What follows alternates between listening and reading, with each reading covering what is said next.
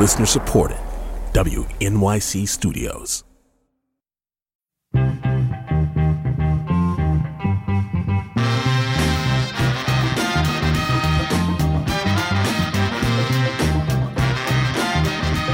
I'm Kai Wright, and these are the stakes. In this episode, Don Foss, he's the boss.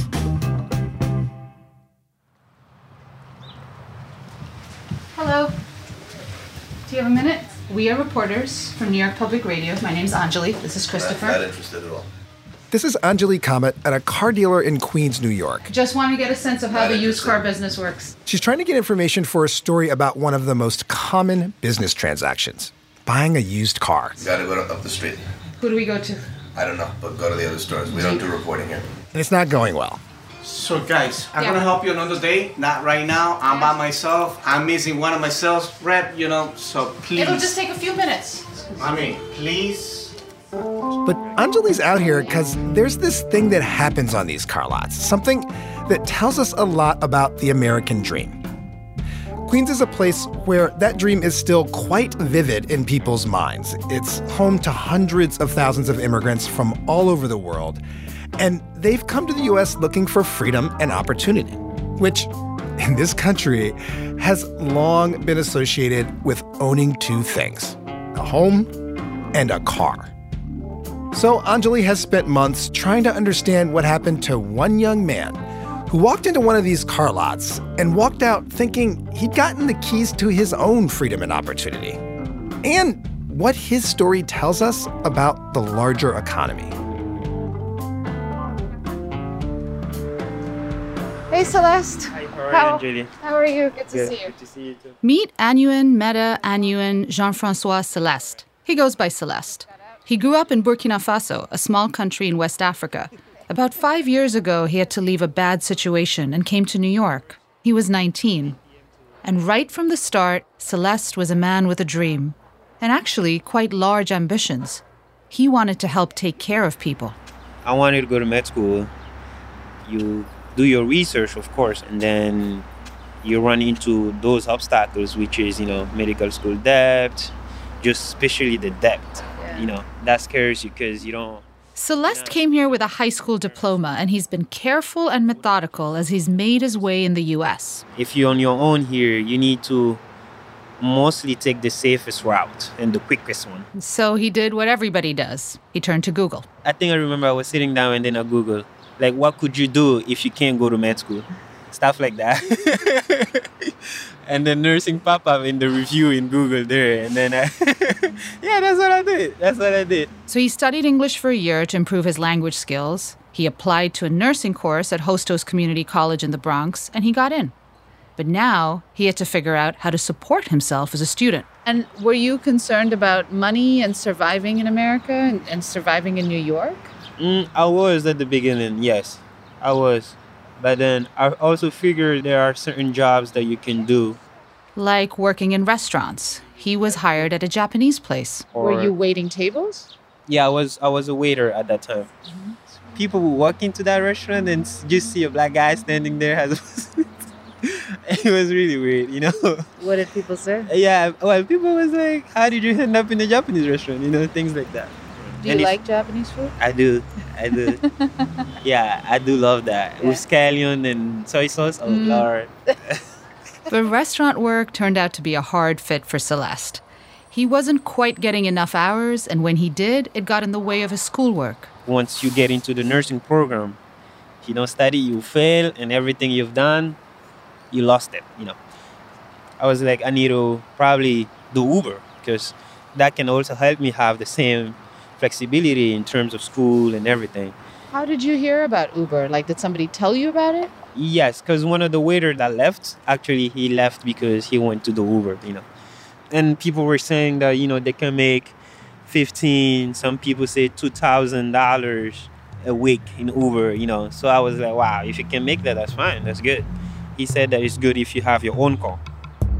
Okay, so you're thinking, right, $2,000 a week from Uber. Maybe. But that's not the point here for Celeste. The point is, Celeste decided his nursing school ambition was going to require another investment, a car.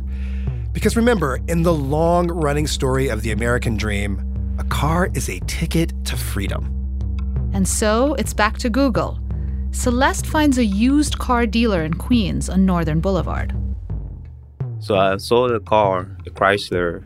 It was about 10,000 advertised, and then the mileage was like 8,000, which is, pretty good. So when I got there, I met one of their Asian. So he took me to the car, and it really looked basically the same. So it looked pretty good. Yeah. You were feeling excited at this point. Very. He told me that the down payment would be 4,000, and then I will have 6,000 to pay off. But so then you're making this mental calculation. Like, yeah. I have to pay 4,000 now. I have 6,000 left, and that's not bad. Was $4,000 a lot of money for you to make a down payment? It was, because I think about like 6,000 at that time in my account, and I think he saw that because he asked my permission to see my bank account. He was saying that he was gonna make sure I get the best deal out of everything. And I was like, all right. So I kind of trusted him. So at this point, the agent tells him, wait right here. He's going to look for a bank that's willing to lend him the rest of the money. And this is happening in real time? Like, Celeste has made a down payment. He's given him the $4,000 from his bank account, and it's like right there. Yeah, according to Celeste, the agent looked at his bank account right then and there and then told him what the down payment should be. And so Celeste now thinks he has to pay another $6,000, which he's going to need to borrow. And does he have the credit for that? Not really. He's a 21-year-old student who just got here. Right. Okay, and so then how do they get the credit on the fly then? What would the dealer come up with? So, need a new car? Tired of being turned down for financing? Well, Credit Acceptance can help. We're a finance company that works with car dealers across the country who specialize in helping consumers with no credit or bad credit. All right, to get started, just go Credit Acceptance. This is actually not a bank, to clarify. It's a finance company out of Michigan. And if you're financing a used car, there's a good chance you'll run into them. They're one of the top 5 lenders in the country for that. Well, if you got no credit, the boss can guarantee you'll get it. The boss, he's the boss. You need a car, he'll come. Don Foss. He's the guy who founded Credit Acceptance. This guy is a legend in the used car business. There's a lot of streams and rivers in this country, but there's only one Mississippi. And there are many great people in this industry, but there's only one like this man. And you know what he is? He's systematic, he's diligent, and he's amazing. The legend, Don Foss. Don? Hey, buddy. Thanks, man. Foss is short, has a round, smiling face, gray hair, and a trim gray beard. And like Celeste, he had a dream and very big ambitions. This is from a film commissioned by Credit Acceptance called The Don Foss Story. From a single dirt lot in Detroit, Michigan, to the world's largest used car dealer and founder of Credit Acceptance, Don Foss made subprime auto financing an industry standard. So, Don, your story pretty much epitomizes the great American dream. I mean, you're trolling me at this point, Anjali. The subprime lending is the American dream, the same subprime lending that broke the whole world just a decade ago. Breaking news here. Stocks all around the world are tanking because of the crisis on Wall Street. There is no question that there is some unsettling times in the housing market and credits associated with the housing market. Nobody, including me, anticipated how the problems that started in the mortgage markets would spread to our credit markets and our banking system, and now threaten our entire financial system and our country. Well, but subprime lending is very lucrative. And doing that with car loans is what made Don Foss a legend. He figured out that the real money in a used car lot comes from selling loans. I can't sell every car in town, but I can get a piece of every deal in town. And he did. Remember, he got his start in Detroit, one of the poorest big cities in America. Just ask Sylvia Boulos, a consumer lawyer from Detroit. The Motor City is the Motor City, so it is not the public transit city. And while the car companies want to see everybody in a car, the reality is most consumers can't afford a car. They just can't. So there's an enormous market for the loans Credit Acceptance is selling across the country. Total auto loan debt is at nearly $1.3 trillion. Wow. I mean, everyone talks about student loans, and that's at $1.5 trillion. Auto loans are right behind. If a customer like Celeste is going to walk into a car lot and drive out with a car, he doesn't have a lot of credit options. And Don Foss, he got that. Right. So what happened to Celeste? Okay, well, remember how Celeste was waiting for the agent at the dealership to find him a loan? Well, he ends up waiting several hours. And then he's taken to another dealership, and there he's waiting still more. Man. At this point, he's like 6 hours into the process. At some point, I was like, let me just go back home, and then I'll come back, And he categorically said no, that I have to stay so they get rid of it today. He would lose the deal if he left. And then, about half an hour later, yet another sales rep tells him he's found him a loan and hands him some paperwork. The top page of the paper was hidden with his hands, and he only showed me the price, which is $14,000. And remember, he thought the total cost was going to be $10,000, as advertised, and he'd already put down $4,000. So now he's confused. And he said that since they're financing it, the bank has to have something on it, which is called interest, And I was all new to that. I didn't even know. To me, I was just going to pay back those $6,000 back to the bank, and we were all set. I didn't know that the interest would be hiding too much like that. So now he thinks it's $14,000 total. And Celeste figures he can manage that. I had the will to work. But Kai, you know how he said the dealer covered the top part of the page? Right. All right, let me show you. So here's a copy of his contract, and this is what he says the dealer showed him, covering the top part like this. So read that. Okay, so it's $14,000. Right. So now when I take away my hand, see what that says. $17,000 plus tax. It's more like $19,000. The car it was never a $10,000 car. No. Isn't that fraud? I mean, haven't they just lied to him about the price of the car? Well, maybe. That's what Celeste is alleging. And I went back to talk to those auto dealers and emailed them questions, but they just didn't respond. But that's only part of what happened to Celeste. And the other part is definitely legal. So when you look at the first page of the contract, it actually spells out that the interest rate is 22.99%. Which a classically subprime rate. And over 5 years, that adds up. To many, many thousands more than he would have thought.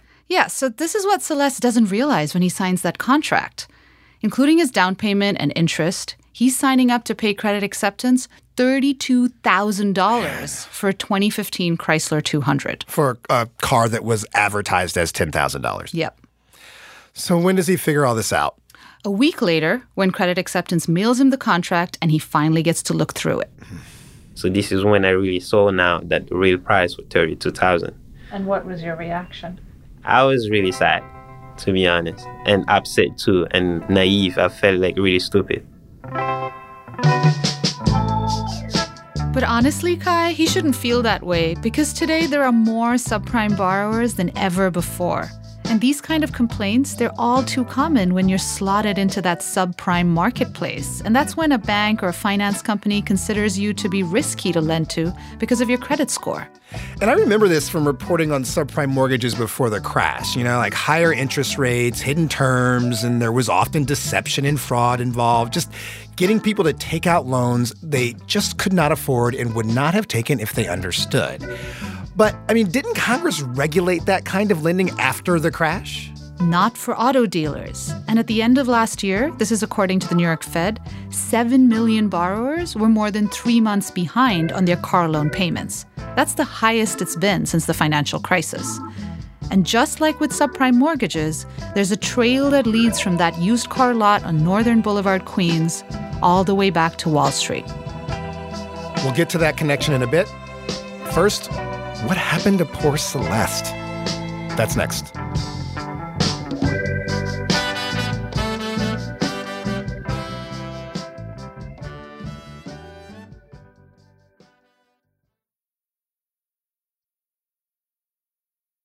Okay, take us back to Celeste. He realizes he's got a really bad deal, and then what happens next?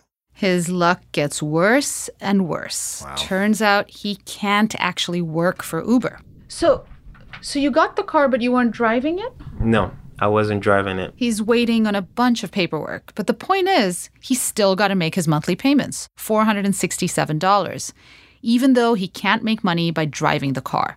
And this goes on for 6 months. And I started taking out of my savings and all that. I even borrow money from my friends too and all that. And then I was like, okay, it's enough. I won't be able to make it, so I have to give back the car.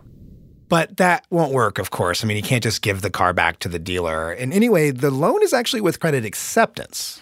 Yeah, and he's definitely on the hook for whatever's left of the loan he took out, and that's about $14,000 at this point. But what Celeste doesn't realize is it's probably not just Credit Acceptance that's waiting on his money. It's very likely that there's also a line of banks and Wall Street investors waiting to get paid. And explain why that's the case. It's basically the same thing that happened with subprime mortgages before the recession. They're pooling these loans into securities and trading them in the market. So imagine millions of subprime car loans, like Celeste, getting bundled together and turned into a new kind of product that gives investors a steady return. This market is worth tens of billions of dollars. And we already know that's risky to the whole system because when all those loans go bad, the investors could lose billions of dollars. And that's got to be pretty common, right? I mean, that people would default on these Credit Acceptance loans.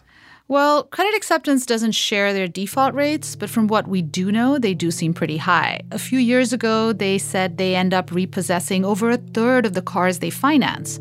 But here's what's important. Don Foss seems to have figured out how to keep those payments coming, even after someone defaults. I like selling cars, but I wasn't very good at the collections. And I knew that since our profits were tied up in the financing, that if I was ever going to make more profits, we had to get better at collections. And so we started Credit Acceptance for that purpose. Essentially, Credit Acceptance is also a debt collection agency. Typically, what happens is if a borrower defaults, like other lenders would hire outside agencies to collect the debt. They might even write off some of those defaulted loans as a loss, but not Credit Acceptance. I would say that their system is pretty unique. I spoke to a former employee at Credit Acceptance. He agreed to explain their business model if we didn't use his name. You're trying to get the customer to owe you as much as they possibly can so that if they default, you can garnish their wages and make a profit that way. And you're doing that by paying the dealer to inflate those contracts for you. So how does that work? They have a computer program that they've developed and own. This is what the thousands of dealers they work with across the country have to use when they're looking for a loan once a customer walks in. Through their CAPS automation system that the dealers use to originate loans, they dictate the terms as far as profitability for the dealer. Dictating to the point of actually telling dealers how much to sell the car for. And then the system will let you play with the term, the interest rate, the sales price, whether or not you're going to add a service contract.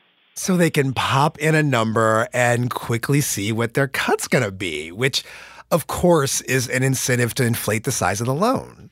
Yeah, and I talked to that former employee again, and he actually showed me a training manual that lays out exactly how much of a markup dealers might want to add to get the maximum profits. Let's say you increase the sales price $3,000, but you're charging 23.99% interest. I mean, that's a lot of money that you're adding to that loan, right? Because they're already starting in a bad position. They already obviously have financial issues, or else they would have good credit. So you're maximizing their monthly payment. You're really setting them up for failure, in my opinion. And Kai, this really baffled me. Credit Acceptance is a public company that seems to be doing extremely well. Their stock price has gone up by 2,000% since the last crash. But this guy is telling me they essentially didn't seem to worry a whole lot about whether or not borrowers could pay back these loans. Credit Acceptance has a very strong collections process in place once the person defaults on the loan. So if you were to walk into any local courthouse throughout the country, you're most likely going to find Credit Acceptance hired attorneys there taking people to that courthouse to obtain a judgment. So he's saying they can get a court to enforce judgments on people. But let's get back to Celeste. You said he quit making those monthly payments, which are like $500, right? Yeah, he eventually realizes he can't keep up, and he gets desperate. He tries to sell the car himself, but he's almost scammed again, this time by a dealer out in Long Island. Finally, Credit Acceptance repos the car and sells it at auction. But Celeste is still on the hook for over $7,200. At this point, I was calling them to see how much I could pay monthly to get rid of those $7,000, and they told me I'm going to have to pay $125 monthly. And I said, no, I can't. I don't have that money right now. But what I can do, I could give you $50 monthly. And they told me no, that's not going to happen. Credit Acceptance sued Celeste. Plaintiff Credit Acceptance Corporation versus defendant Annuin J. Mehta, a.k.a. Mehta J. Annuin. He showed up at the Bronx Civil Court on the 5th floor. And then this thing happened that was an incredible stroke of luck. I met him in court and I was just I don't know, something, he's just a very kind, genuine person. I could see it right away. He met Shauna Tallarico. She's an attorney with the New York Legal Assistance Group, and they provide support to consumer debtors. She just happened to meet Celeste that day and take on his case. Unfortunately, these cases are really fact-intensive, and they take a lot of work, and they're very time-consuming, and there's way more individuals who need representation than there are lawyers who can take on these cases for free. She told me just about 4% of consumer debtors have access to an attorney here in New York City. And what happens if Credit Acceptance were to win the case? Well, then they have a judgment. It's good for about 20 years. And they can garnish Manane's wages. They can freeze his bank account. Any property that he has can be liened in the future. And so there's really long-term devastating consequences to these cases. And the judgments are in interest at 9%. The fact that people aren't represented is very much integrated into the business model. It sounds like the courts are really working for the debt collectors because, they're guaranteeing income at 9%. That is a really nice rate. Yeah, especially given how low interest rates are right now. And if you're sued by a debt collector and you don't show up, the debt collector automatically gets a judgment. Shauna says the fact that most consumers don't have lawyers means the courts are just hearing one side of this. The story they hear is just, oh, they didn't make the payments, they owe us money. And that's the story that the court is hearing over and over again. They're not hearing what happened and the story behind it. The court system that allows you to garnish wages is basically guaranteeing a return. Credit Acceptance knows they're going to get their money. Customer loses their job. That's fine. You wait until the customer gets another job and you take them back to court and you garnish their wages again. So it may take more time, but CAC has pretty much guaranteed they're going to collect their money. If he's right, that's a source of income not just for Credit Acceptance, but also their investors and their bondholders. And this might be one of the reasons why Wall Street loves Credit Acceptance. The company has issued over $6 billion in securities, and they're all highly rated by the ratings agencies. So the banks and the investors on Wall Street know their securities will get returns. But what happens if the economy turns? Well, again, we're concerned about $1.5 trillion in student debt, and this is $1.3 trillion, and a growing proportion of that is subprime. This year, a third of new auto loans are subprime, and with rising defaults, that's concerning. The risk can grow much larger. That's former Treasury official Michael Barr. The risk can extend throughout the financial system if there are widespread failures in auto lending. Those can cause harms not only to their consumers and investors, but to the creditors of those auto lenders. That's the banks that are backing the auto lenders, particularly in the subprime sector. We're talking about Wells Fargo, Citigroup, Barclays, Deutsche Bank. All familiar names from the last crash. And are any of them backing Credit Acceptance? Yeah, Wells Fargo. And again, we're talking billions of dollars. I checked the court filings, and Credit Acceptance has filed nearly 25,000 cases against debtors in New York State over the past 10 years. Wow. One study of the company's lawsuits found that in Detroit, they made up nearly 12% of a single court's docket. Well, so what happened to Celeste in court? Having a lawyer like Shauna on his side made an enormous difference. She filed a motion challenging Credit Acceptance and laying out Celeste's claims in January. 6 months later, I met up with her in court, and she seemed optimistic. I think they're willing to walk away from the case, but we'll discuss that today because my client is obviously out thousands of dollars for getting involved with this whole transaction in the first place. We have really strong claims. So counsel for the defendant will file a notice of trial that will then be placed on the trial calendar once that has been filed. Is there anything else? 2 months later, Credit Acceptance dropped their case against Celeste. So what does Credit Acceptance have to say about all this? Well, in an emailed response, they claimed the legal process generated less than 2% of their collections last year, but they offered no evidence of that assertion. And they didn't respond at all to the former employee's allegations about inflating sales prices. And my questions about Celeste's case, they wouldn't respond to that, citing privacy laws. I even went to their headquarters in Southfield, Michigan, just outside of Detroit. Hi, good afternoon. How are you? Good. I'm with Public Radio. My name is Anjali Kamath. I'm here hoping to meet one of the executives. I've called, I've emailed. I'm doing a story about subprime auto finance. I just came from New York, hoping to meet someone. Yeah, I understand, but unfortunately, we can't allow you to meet anyone here without appointments. You have to have appointments here. I didn't get far, not past the director of security, whose other title listed on his badge was Officer of First Impressions. Officer of First Impressions. So good. Is there somewhere else I should go? Or? You know what? Actually, there's not. So is that company policy just not to speak to press? Well, it is. It is. Okay, but where are the regulators on this, Anjali? Well, some state attorneys general are being more aggressive in going after subprime auto lenders.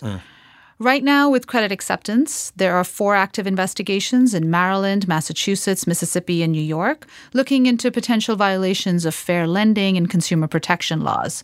And Credit Acceptance has also been under investigation by the Consumer Financial Protection Bureau, the CFPB, since 2017. But there's been no public movement on that front. Right.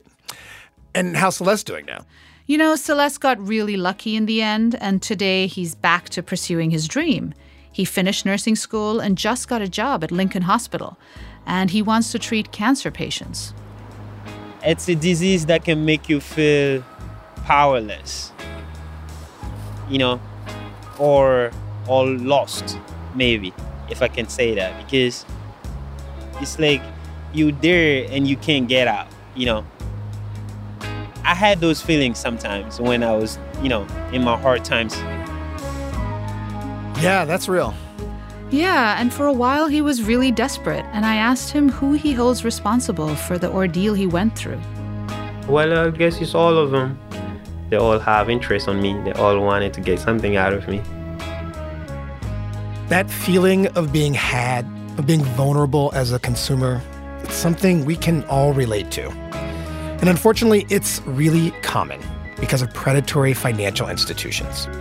And if you are on the margins of our economy in any way, you are most likely to have to pay these exorbitant interest rates because poverty is very expensive.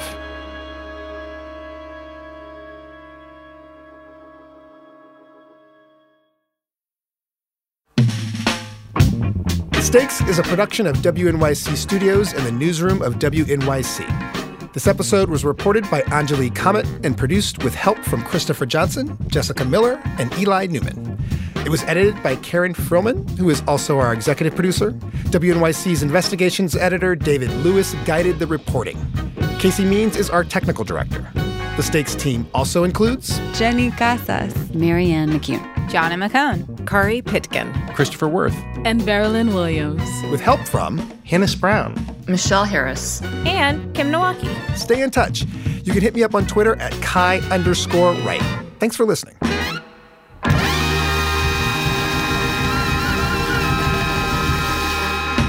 This report was produced with support from the Corporation for Public Broadcasting as part of a collaboration between APM Reports, KCUR in Kansas City, KPCC in Southern California, WABE in Atlanta, and WNYC.